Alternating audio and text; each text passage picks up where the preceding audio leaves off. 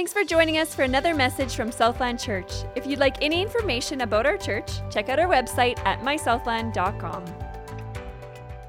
We're going to be looking at yet another string of what has become kind of a four-part mini-series on church heroes. And we looked at some in the scripture, in Acts, and we looked at one last week as kind of just a one-off long weekend, do a little more recent one, and we looked at D.L. Moody. Unlike Stephen and Philip in scriptures, the hero we're going to talk about today remains unsung. For the most part, in fact, because of a namesake, another person by the same name, he gets a bad rap because we often assume it's the same person, or we bypass because we've come to not like that name. He's just an average person with faith that we're going to find out is reliable, and we're going to find out that it's applicable to each one of us. His name, Ananias. Now, if you've been with us through this series, a few chapters ago, we ran into another Ananias. He was the one who lied and misrepresented that he was giving the entire proceeds from the sale of some of his land to the church, when in fact it was only a portion. He was wanting he wanted the glory for himself. He's not around anymore, so get rid of that Ananias in your thinking. This is another Ananias. He's only mentioned in 12 verses max in all of Scripture. But perhaps even more so than the others that we've talked about, he has a faith that's relatable to each one of us. And if you haven't identified so far yet with either Stephen or Philip or D.L. Moody, excuse me, perhaps by the end of our time today, you will have made a connection and see yourself as another Ananias. Ananias, from what we know, lived in the city of Damascus.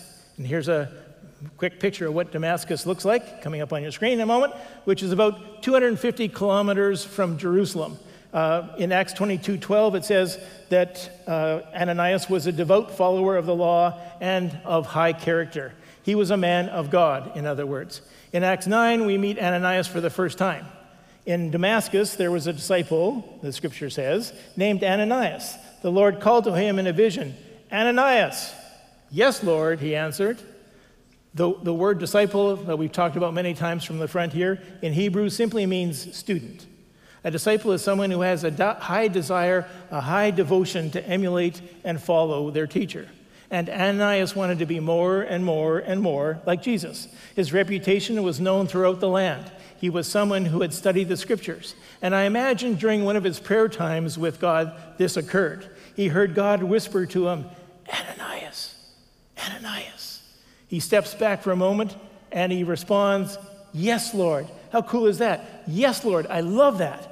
How often when God whispers to you, do you pretend you didn't hear it or think that must be last night's pepperoni pizza talking to me?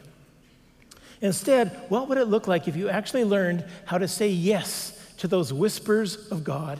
Because that's where it all starts. Here's what I want you to see. God can do anything, but what God really loves to do is to use his people, us, to seek and to save those who are lost. The problem is that many of us hear these whispers to get involved and we ignore them, or we say no. If you want to be blessed when God whispers, say yes. If you want to find rest when God whispers, say yes. If you want to be in God's presence when God whispers, simply say yes. I heard it said once that the letters in the word yes represent you experience something supernatural when you say yes. I'd like to amend that and have it be every time you say yes, you experience the Spirit. Think about that when you say yes. And you step out. You get the best chance possible to experience the supernatural activity of God, the Holy Spirit working in your life. God, in all of his redemptive potential, wants each one of us to play a role in this redemption process. And he's whispering all the time. He's calling our name. He's trying to get our attention. And I wonder how many of us either miss that altogether or say no. Ananias does not say no. He says, "Yes, Lord. Yes, Lord, I'm here. Here I am, every part of me. What is it? What would you have me do? What could I do for you? I'm in. I love my church. I love what you're doing. Yes, I'm here." And then the Lord says, Well, then go to the house of Judas on Straight Street and ask for a man from Tarsus named Saul, for he is praying. In a vision, he has seen a man named Ananias come and place his hands on him to restore his sight. Now, Ananias is a smart guy. And right about now, he's thinking, I know I said yes, God, but did you just say Saul from Tarsus? That's Saul? Saul from Tarsus? Have you been watching YouTube, EWE? Have you been watching YouTube, God? Do you know who Saul of Tarsus is? We saw a few weeks ago that Saul of Tarsus, a young 30-something, just stood there approving of, enabling, and supporting the stoning of Stephen. He was cheering on every single rock that was thrown. Saul was a part of the religious elite. He would have been voted most likely to succeed in Tarsus High School class AD 22. He was on the AAA fast track to admiration, acquisition, and accumulation. Look what he wrote about himself in Philippians 3. He says, if anyone else thinks he has reason to put confidence in the flesh, I got more. Circumcised on the 8th day of the people of Israel, of the tribe of Benjamin, a Hebrew of Hebrews. I've got the lineage, I got it all. He's saying, I'm Jewish to the core. In regard to the law, I'm a Pharisee. In regards to zeal, I'm persecuting this upstart, the way group. As for legalistic righteousness, I'm faultless. As a Pharisee, I wear the robes and I have the prayer phylacteries on my head that shows how many verses I've got memorized and saying all the time. He was religious to the core. He was trained in the rabbinical school of Gamaliel, the highly respected teacher that we were introduced to back in chapter 5. Gamaliel was the one who stood up when Peter and John were before the Sanhedrin and said, wait a minute, if this is of God, we can't stop it. If this isn't of God, it'll just die on its own. Saul's a rising star, though, in the Pharisaical and political world, and he was not content to just take Gamaliel's advice to just let it die. So he takes matters into his own hands to do something about these new followers of Jesus. This saved by grace thing was getting out of hand. Saul was going into synagogues around Jerusalem, going into people's homes, finding Christians, pulling them out, shackling them, putting them in prison, and killing many of them. And it didn't just happen in Jerusalem, as we've been understanding. As we learned 2 weeks ago, lots of Christ followers fled Jerusalem when persecution broke out after Stephen's death, seeking refuge in different cities and countries, Samaria to the other parts of the world. And Saul starts his mission to track them down. Like a hitman for the Pharisee mafia, he goes after them with henchmen behind him, guards to boot. He goes to the Jewish officials in Jerusalem saying, give me the authority, give me the papers, because I hear that this Christian movement is happening in Damascus, and I want to go snuff it out before it gets going. I want to go get them. I want to bring them all back here for punishment. I'm tired of people saying that name, Jesus. Going to Damascus was not an easy journey, however. It took over a week to travel the 250-kilometer-long road to Damascus, but Paul is motivated here. See, there were no trains, there were no planes, there were no automobiles, no divided highways, no lights on the perimeter. Oh, wait a minute, that's not a bad thing. There's no lights on the perimeter. Wouldn't that be nice if there's no lights on the... Anyway, point is, it wasn't an easy trip to Damascus. You had to want to go there. You had to be motivated. We're not told exactly why, of all places, Saul would choose to go that way to Damascus to start the roundup, except maybe its strategic importance, because it might have been the place he determined would keep this Christianity thing from spreading to the Roman Empire, because Damascus was a strategic commercial area. Several important trade routes crossed there, and if Christianity, or the Way as it was known back then, got a foothold there, well then, who knows what could go through Damascus and spread throughout the rest of the Roman Empire. Note again on this map, before it goes off, how Jews felt so strongly against the Samaritans that they had to take the perimeter. They had to take the long way around Samaria to go north from Jerusalem. You see how just like that big bow there, like I got to go around Samaria. No self-respecting Jew is going to put his foot into Samaria. Saul, full of religious zeal, doggedly then begins chasing down every believer and is willing to go to the ends of the earth to do it.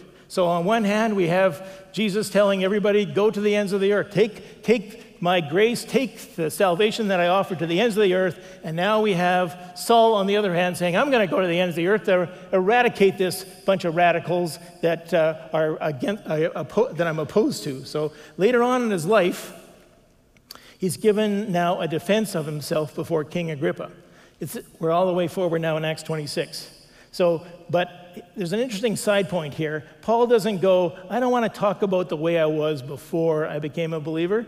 No, in fact, in front of King Agrippa, he actually goes back now in time and talks about how he was before he became a follower of Christ. He says this, I was convinced that I ought to do all that was possible to oppose the name of Jesus of Nazareth. And that is just what I did in Jerusalem. On the authority of the chief priests, I put many of the Lord's people in prison, and when they were put to death, I cast my vote against them. Many a time I went from one synagogue to another to have them punished, and I tried to force them to blaspheme. I was so obsessed with persecuting them that I even hunted them down in foreign cities.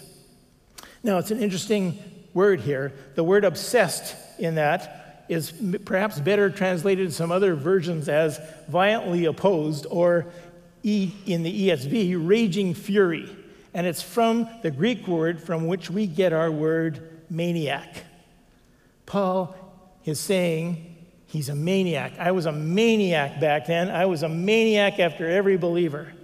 Look what he writes to the Galatian church. Dear brothers and sisters, I solemnly assure you that the good news of salvation, which I preach, is not based on mere human reasoning or logic. For my message came by direct revelation from Jesus Christ himself. No one else taught me. And you know what I was like when I followed the Jewish religion, how I violently persecuted, same word again, how I violently persecuted the Christians. I did my best to get rid of them. I was one of the most religious Jews in my own age group, and I tried as hard as possible to follow all the traditions of my religion. Saul is coming to Damascus for people like Ananias. Ananias would have been on his hit list. And God right now, right in this moment, is saying to Ananias, hey, you said yes. You said yes to whatever I asked, and I'm asking you now to go down to Straight Street to a house owned by a man named Judas. And by the way, Straight Street still exists in Damascus. It's still there. And you're going to see just a couple of quick pics showing one from about 200 years ago and one from a little less time than that. But just so you can know, Damascus is real, Straight Street is real. Saul of Tarsus is there, by the way, on Straight Street, and I need you to help. Would you go? Well, would you go? Would you go? This guy has got you on his hit list, and he's got the authority to pull it off. Would you go? I was privileged, along with a few other pastors in Manitoba, to meet with Tony Campolo a number of years ago when he was here to speak for a session. And we actually got to spend lunch with Tony, and he told us this story. He said, I was preaching at this Bible college. About 15 minutes before I was to take the stage, a whole group of people say, we need to pray for you. They make me get on my knees. I get on my knees. 8 men put their hands on my bald dome, and they start praying. Remember, this isn't me. This is Tony talking. 8 men put their hands on my bald dome, and they start praying. And I'm sweating. And they're just praying, God, work through Tony. May the Spirit speak through him. And then one of them says, and God, my heart is broken for Charlie. Charlie Stoltzfus. Charlie Stoltzfus right now is about ready to leave his wife and his 3 kids. He lives in that silver trailer down the road, Lord, and he's about to leave. God, I pray that you'd intervene. Stop this from happening. He needs to know you, God. They need to know you. Protect their marriage. And Tony, this whole time this prayer is going on, is going, I don't know who Charlie is. I'm the one who's about to get up and speak here. More prayers for me, please. He gets up. He teaches. He walks out to his rental car, and he's driving to the airport. Going down the main thoroughfare, he sees in the distance a guy with his thumb out on the side of the road. And he hears a whisper from God, pick up the hitchhiker. Pick up the hitchhiker. Tony tells us in this meeting, I never pick up hitchhikers. He never picks up hitchhikers. God says, just pick him up, Tony. Just pick him up. Tony pulls over, unlocks the door, lets the guy in. says, "Where are you headed?" "Well, I'm just headed to the airport," the guy says. "So is it okay," Tony says, "if I drop you off downtown somewhere?" Guy's like, "Yeah, just take me anywhere from here. I just want to go. I just got to go." "Great, all right." Starts driving along. "My name's Tony, by the way. What's your name?" "Charlie." "Charlie what?" "Charlie Stolfus." "Charlie Stolfus? Charlie Stolfus?" Tony whips the car around in a massive U-turn right there on the highway. He hits the automatic lock on the door buttons, flies down the road, makes a left, says, "Charlie Stolfus, you live in a silver trailer. You have 3 kids. You right now are about to leave your wife." And this guy looks at him and goes, "Who are you?"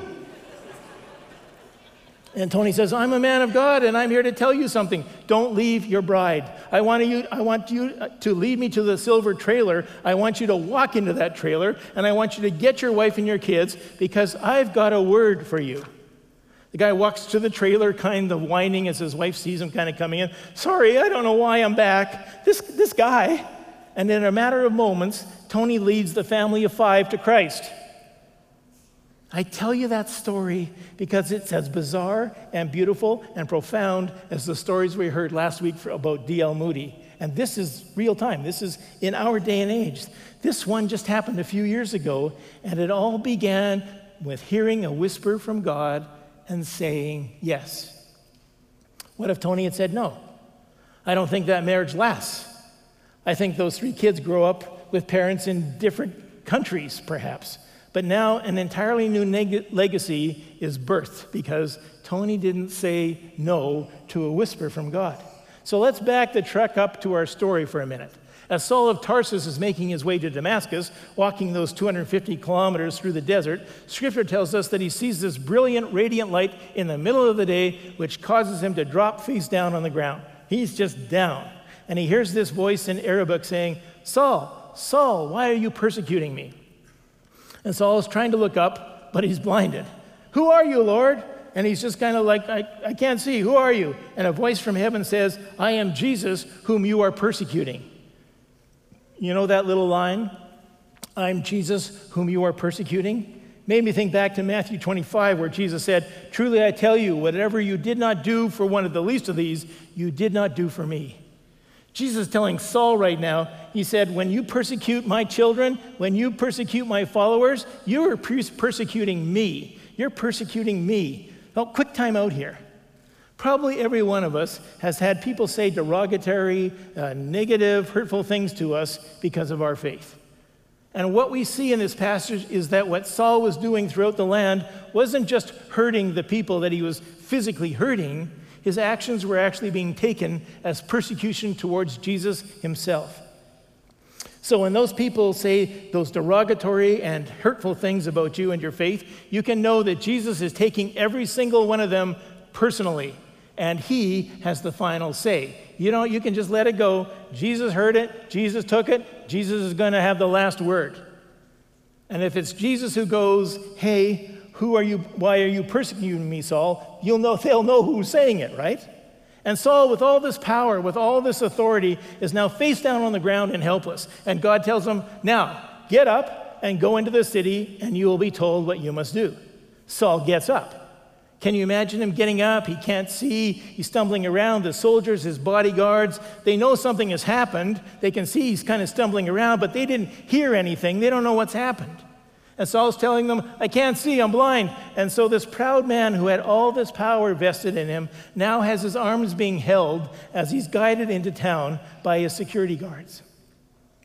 It's interesting to me that these guards are kept in the dark. Obviously something has happened, but they're not let in on it. Why not? I could even rationalize in my head that it would be a good thing for them to have heard everything and see the transformation in Saul there and kind of, verify, "Yeah, we were there. We saw Saul. We saw it all happen." But no, I think it's because this is all about Jesus and Saul. This was an intensely personal thing. And when you think about it, isn't it that way for each of us when we come to the Lord? Isn't it an intensely personal thing? It's between you and Jesus, no one else. And it was between Saul and Jesus and no one else. It's an intensely personal moment when you come face to face with Jesus, even figuratively. And when you see your sin before you, and when you confess and when you believe in him. An attendant on a flight told everyone that the pilot had informed her that up ahead there was some turbulence to be expected, and could everyone please take their seats and put their seatbelts on. It was kind of a rowdy flight. Everybody was kind of having a great time. The folks weren't quick to respond, so she gets on the PA again and warns them again. This flight is about to get bumpy. For your own safety, take your seats. Well, most of them did, but some didn't. So she changed her tone. Ladies and gentlemen, for your own good, take your seats now. And even when it seemed like everyone had taken their seats, they heard the voice of the pilot. This is the captain. People have gotten hurt by going to the bathroom instead of staying in their seats. Let's be very clear about our responsibilities. My job is to get you through the storm. Your job is to do what I say. Now sit down and buckle up. Just then the bathroom door opens, and a red-faced man with a sheepish grin exits and comes down the aisle with everybody looking at him. How would you like to be that guy? The pilot got his attention, didn't he? If you happen to be in the bathroom, this applies to you. Good pilots do what it takes to get their passengers home. So does God. So here's a question for you. How far do you want God to go in getting your attention? I mean, seriously. How far, and you know that could be far, how far do you want God to go in getting your attention? If God has to choose between your eternal safety and your earthly comfort, which do you hope he chooses? Don't answer that too quickly. Give it some thought. God does what it takes to get our attention. He cares about us. He loves us that much. Two friends were sitting together in a cafe when a noisy car alarm interrupted their conversation. Perhaps this happened to you. One friend said, "What good are those car alarms when no one pays any attention to them? Nobody got up in the restaurant, everybody just sat there." The other friend said, "Well, actually some are quite effective. Last summer my teenager spent a lot of time at our neighbor's house, so whenever I wanted him home, I'd go out to the driveway and jostle his car." What gets your attention? God knows and God does what it takes to get our attention. God will whisper, God will shout, God will touch, God will tug. He will do whatever it takes to get our attention. If there are 1,000 steps between us and him, he takes all but the last one. He will leave the final one for us to turn around. The choice to listen is ours, you see. Remember, God's goal is not to make us happy. His goal is to make us his. That's his goal. His goal is not to get us what we want, it's to give us what we need. And if that means a jolt or two to get us into our seat and buckle up, then let's be jolted, right? Jesus needed to get Saul's attention. The blindness got his attention, didn't it? The blindness was to show Saul just how spiritually blind he really was, to remove everything around Saul, any kind of distraction whatsoever. Jesus wanted to speak to his heart without anything getting in the way, because this was going to be a deeply personal moment for Saul and Saul alone. Jesus wanted to develop a deep trust and obedience in his life, in Saul's life. And the result speaks for itself, because Saul knew without a shadow of a doubt who he had seen, whom he had heard, and what he was supposed to do. Saul did not get religion in this moment. We've already seen him brag about having religion. Saul did not get religion in this moment. He already was an expert in religion. What he got was a relationship with Jesus. And the guys who were with him would eventually know what happened by the transformed life of this guy named Saul. And then would come their own opportunity to listen and to have an intensely personal moment with Jesus. You know, friends, sometimes God breaks into a life in a spectacular manner, doesn't he? And sometimes conversion is a very quiet experience. Sometimes it happens in a moment on our road to Damascus when God wakes us up to all the damage that our life is causing us and those around us. And sometimes it's kind of a gradual thing that happens over time as we learn, as we take another step, as we open our hearts to God. It always seems to be a grandma somewhere that's been praying for those people, doesn't it? Somewhere down in the back. But it's always deeply personal. It's not about you and anybody else. It's not about the lights. It's not about the lightning. It's not about fireworks. It's not about voices. It's about you and Jesus and nobody else. It's about your heart and God's heart. It's about your sin and God's grace. The right way to come to faith in Christ is whatever way God personally brings you. He decided to bring Saul this way. For me, as I've said, it was hearing the testimony of the girl across the street who invited me to her baptism, better now than 48 years ago. For 3 days, Saul doesn't eat or drink. He's praying. I imagine there's kind of a playback going on in his mind now. He's blind, but he can really see what he's done. Kill him. Kill Stephen. Kill them. Kill that family. He sees them grabbing people out of the synagogues and locking them up in prison. All of that pride, all of that anger, all of that angst, it's suddenly so real to him what he's been doing. And God has this plan which relies now on the obedience of an ordinary guy. The obedience of Ananias, that Ananias is actually going to show up. You know something? There are Sauls all around us. Every day, Sauls all around us. The name Saul means asked or prayed for. Taken to its full length, it might mean chosen, but it's like somebody asked for him. Saul means I was asked for. Somebody came and asked me. Someone came and looked for me. Somebody came, was seeking me out. There are people all around you who are seeking, who are searching for purpose and meaning. They're all around us every day, moment by moment, and just need to be asked, just need to be prayed for.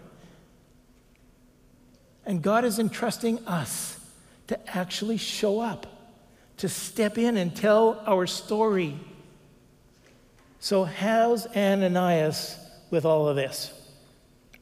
Well, as I mentioned, he's an ordinary guy. Lord, Ananias answered, I have heard many reports about this man and all the harm he's done to your holy people in Jerusalem. And he has come here with authority from the chief priest to arrest all who call on your name, me being one of them. God, you can't be serious. Don't send me to this man. It's a sting operation. This is a trap. I'm going to show up there. He's going to arrest me. I'm going to get thrown in prison. I might follow in Stephen's footsteps. Please, God, no, this can't be right. Have you ever been in that spot where you felt that the Lord was asking you to do something and your first response was, you're kidding, right? You want me to do what? And you want me to do it with whom? I think Ananias was thinking again, as we've talked about several times in this series, why me? Why me, Lord? Come on, there's got to be somebody better for this. If there's anybody that's a lost cause, it's got to be Saul. It's this guy. Friends, to be honest, sometimes God will lead us to very difficult people. We've got to learn to see through his eyes that Jesus died for them just as much as he died for us. We've got to learn to see through his eyes and just do what he asks us to do, because Jesus believes in lost causes, and every single one of us is proof of that. He knows that he will never lay eyes, he knows that we will never lay eyes on a person for whom he didn't go to the cross and die for. His love reaches further than we can ever imagine. It turns out, really, there's no such thing as a lost cause when it comes to knowing Jesus. Grace never draws a line on a willing soul. His arm is never too short to save. He can reach into the dirtiest trash can or down the dustiest desert road to Damascus. Saul would later write in Romans 5:8 as Paul, for right in the middle of our sin, Christ died for the ungodly. I'm willing to suggest to you that God either just has, is currently, or even in this moment is about to whisper to you about asking you to step out for him. But as you begin to think about it, your mind starts to say already, if I actually make that invitation, if I actually go and talk to that person, if I actually share my story, if I actually invite them to my home, if they actually know what I believe, they're going to start thinking all kinds of crazy things about me. Your mind starts to trigger fear throughout your body, and there comes this moment where you're really pushed to the test of what you will trust more, the supernatural power of God or the fear of failure before people. If that sounds familiar, it probably should, because I've been there myself. Truth is, many of us say no.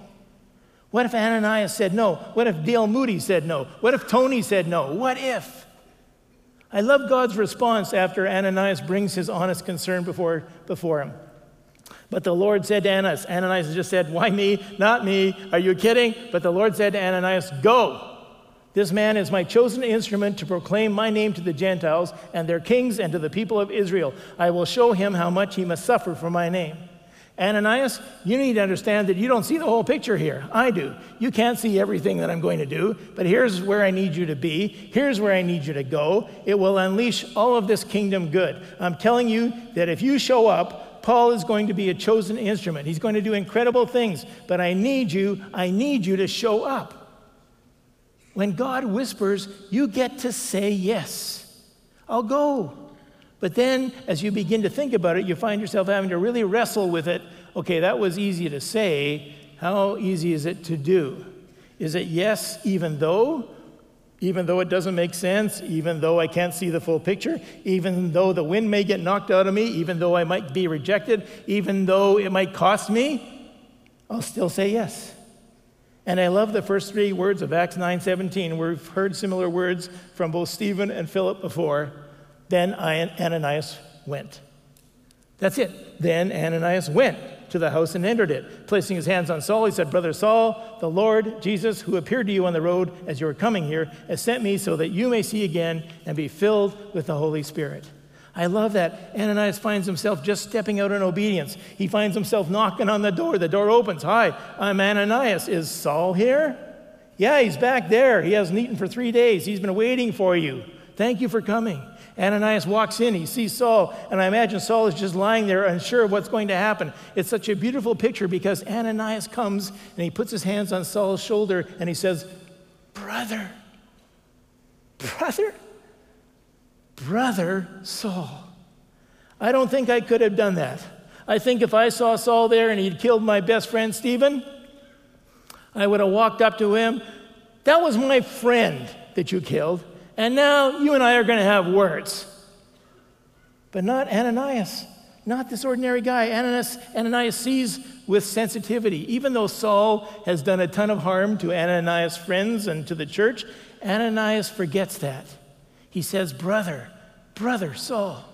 The same Jesus who spoke to you spoke to me, and I am here because Jesus wants to use you. You are his chosen instrument. I'm here to tell you that you must be filled with the Spirit. And in this moment, something happens. The scriptures say immediately something like scales fell from Saul's eyes, and he could see again. He sees the wind. He sees the Holy Spirit. And Saul gets up and he goes and gets baptized. How cool is that? Same thing like Philip. He sees the wind, he sees the Holy Spirit, he gets up, he goes, he gets baptized.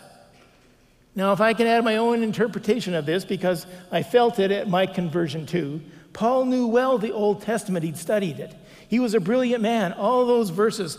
And there's this moment where all these verses that he had known, all of them just kind of shuffling across his forehead as they once were, now just sort of neatly start falling into a place like computer chips. And that one in Exodus, I get it. Oh, that one points to Jesus. Oh, Deuteronomy, yeah, that all points to Jesus. Isaiah, oh my goodness, yes, it was speaking about Jesus. Psalms, all about Jesus. It all points to Jesus, and he's just getting filled with the Holy Spirit, and all this is making sense. I get it. Saul gets up, and he finds himself walking to a body of water to be baptized.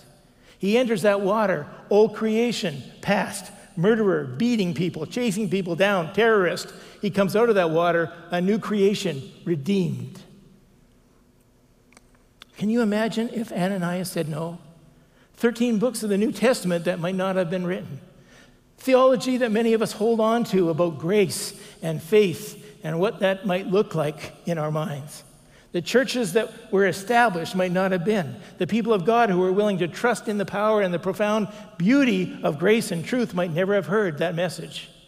And in a world where all the disciples still found themselves saying, just let us stay in Jerusalem, we'll kind of oversee things from here, Paul was the one who said, give me the world, give me the utmost regions of the world. The reason that us Gentiles are sitting here today is because Paul stood up. Paul did. Many of us think we've got to be like Paul, but let me share a little tidbit with you. No extra charge here. Most people think that the moment Saul became a believer was when God changed his name to Paul, right? In a grand gesture, in that moment when Saul made a decision for Christ, he became Paul. And it was like when God changed Abram's name to Abraham, father of people, or from Jacob to Israel, the land will be named after you. From Simon to Peter, the rock, the church is going to be built on this kind of rock that you're standing on. But that's not actually what happened at all. You see, Paul was actually already Saul's name. Saul is the Hebrew name. Paul is the same name Romanized. He had both names, and he's called Saul throughout another 4 chapters after he's made a decision. And you know who decides to change that name going forward? Paul, obviously with help from the Holy Spirit. It's Paul who decides at some point, with the Holy Spirit's leading, to go forward with his Roman name now as he begins his missionary journeys out into the Roman world. Makes sense, doesn't it? I'm Paul. I'm a Roman citizen. Here's the kicker. The names Saul and Paul are interchangeable in different languages, but the definitions of them are so not the same. Saul sounds important, asked for, chosen. Do you know what Paul Romanized means? Little. Little, teeny, weeny, little Paul. Little Paul. Not I was asked for, not I was chosen. Little, tiny, weeny, little Paul. See, it's a true measure of the man, his mission, his commission, and now his submission that he decides, I want to be known as little Paul. So then think again if you're saying to yourself in these moments, I'm just an ordinary person. I'm too little to do anything for God. Crudely translated, you're saying, I'm too Paul to do anything for God. Think about it. And don't forget, Paul would never have happened if ordinary little Ananias hadn't shown up. The church grows and fulfills its mission when the church begins to live like Ananias, when we simply say yes. Will you? Will you? Would you bow your heads for a moment?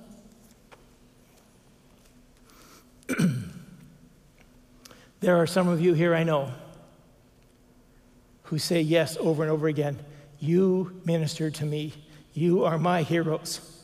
And I see you all the time. You model what it is to say yes. And I'm just thrilled to be in the same place, breathing the same air as you.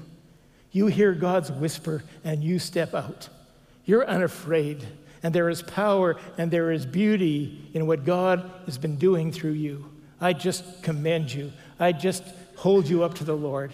I need to tell every one of you that you are a disciple of high devotion, and you are becoming more and more and more like your teacher, Jesus. Good on you. You will hear, if you haven't already heard, that I'm retiring in the not-too-distant future. If I can coin D.L. Moody, don't believe a word of it. I'm resigning, not retiring. I love the Lord, I love to serve him, and I hope to do that right to the moment I take my last breath, and like Moody, then get to really start living and loving and serving at the feet of my Lord and Savior. And he can be your Lord and Savior too. Don't ever settle for sitting on the bench. Don't ever settle for being a spectator. Continue being a hero of the faith, living like Ananias, being the kind of person who hears God and says, yes, right away, yes, whatever it is. Don't ever stop saying yes. Some of you love Jesus and you have a desire to know him more. God's been whispering to you. He's been giving you names, faces. He's been telling you the places to engage with your story. But you're stepping back, choosing not to hear him, trying to negotiate with God. I think God wants to tell you today, you have a story because I gave it to you. You have a story to share. Stop saying no. In your heart of hearts, you want to experience something supernatural. I know you do. And that begins when you say yes. Yes, you experience the Spirit. Stop making excuses. Allow your heart to take a risk and to ask, is it worth it for me to stay silent with my story? Because who knows what God might do through you at your work? Who knows what God might do with you in your neighborhood through that person you have a connection with? All he's asking you to do today is say yes. Just say yes. And there are some of you perhaps who like that. You've been the one in control over your story. You've been like Saul. You've been climbing ladders. You're on the AAA method. You're going to do it all on your own.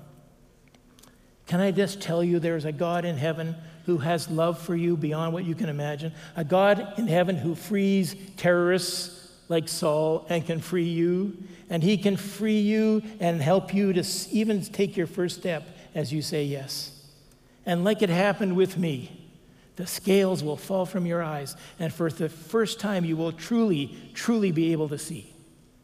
To see and know the Holy Spirit's presence in your life, to see the difference Jesus' forgiveness and grace makes in your life, to see yourself living in God's love and sharing it with others. Say yes, and you will experience something supernatural. Say yes, and you will experience the Spirit. And so, at the end of this 4-part mini, I want to give the last words and the prayer at the end of the message to our brother Paul as we close. And this is what he writes. For the Son of God, Jesus Christ, who was preached among you by us, by me, Silas, and Timothy, was not a yes and no God, but in him it has always been yes. For no matter how many promises God has made, they are yes in Christ. And so through him the amen is spoken by us to the glory of God. And now it is God who makes both us and you stand firm in Christ. He anointed us, set his seal of ownership on us, and put his Spirit in our hearts as a deposit, guaranteeing what is to come. I pray that out of his glorious riches, he may strengthen you with power through his Spirit in your inner being, so that Christ may dwell in your hearts through faith. And I pray that you, being rooted and established in love, may have power together with all the Lord's holy people to grasp how wide and long and high and deep is the love of Christ, and to know this love that surpasses knowledge, that you may be filled to the measure of all the fullness of God. Now to him who is able to do immeasurably more than all we ask or imagine, according to his power that is at work within us, to him be the glory in the church and in Christ Jesus throughout all generations, forever and ever. And we pray this, Lord, in Jesus' glorious name. And all God's people agreed with Paul and said, Amen. Amen to the glory of God.